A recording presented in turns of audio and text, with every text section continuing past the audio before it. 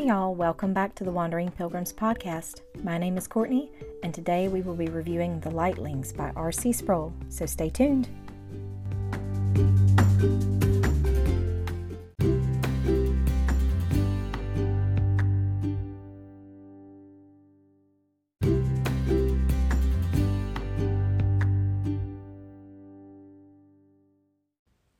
So today we're reviewing The Lightlings by R.C. Sproul.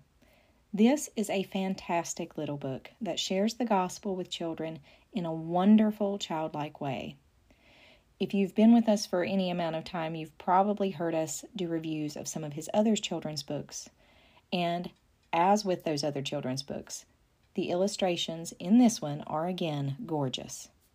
Our daughter loves the pictures in all of the books he has written, but these by far may be my favorite. This book begins with a little boy as he's going to bed. He asked his mom to turn on his nightlight. This prompts him to ask her why people are afraid of the dark. As in the other children's books by R.C. Sproul that we've read, the mom says that that is a great question and that he should ask his grandpa. So he does. And his grandpa says that not only are people afraid of the dark, but many are also afraid of the light. And so begins a wonderful allegorical lesson on the fall and redemption. Without giving too much of the story away, the King of Light, or the King without a shadow, creates a group of people that he calls the Lightlings, who lived in his light until one day when they disobeyed and sinned. This made them afraid of the light, so they ran away from him. Then one day, the King of Light makes a way for the light of the world.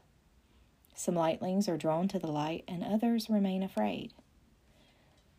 This is such an amazing allegory. It's easy to understand for all ages, and of course, at the end of the book are questions and answers that prompt great biblical discussion. These questions have become one of our favorite features of Sproul's children's books. R.C. Sproul and his ministry have been a blessing to our family. His children's books are truly amazing. We have reviewed The Knight's Map and The Prince's Poison Cup already, and we're looking forward to reading and reviewing all of his other books as well. You can find all of those reviews on our website as well as here on our podcast. We highly recommend the Lightlings book. It is a great addition to any child's library. It would also make a great gift as well. And this book has to be one of our favorites so far.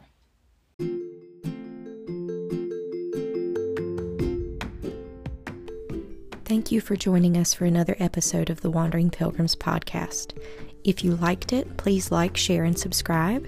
You can also find our fun, educational, and family travel videos on our YouTube channel at the link in the description. And don't forget about our new email newsletter.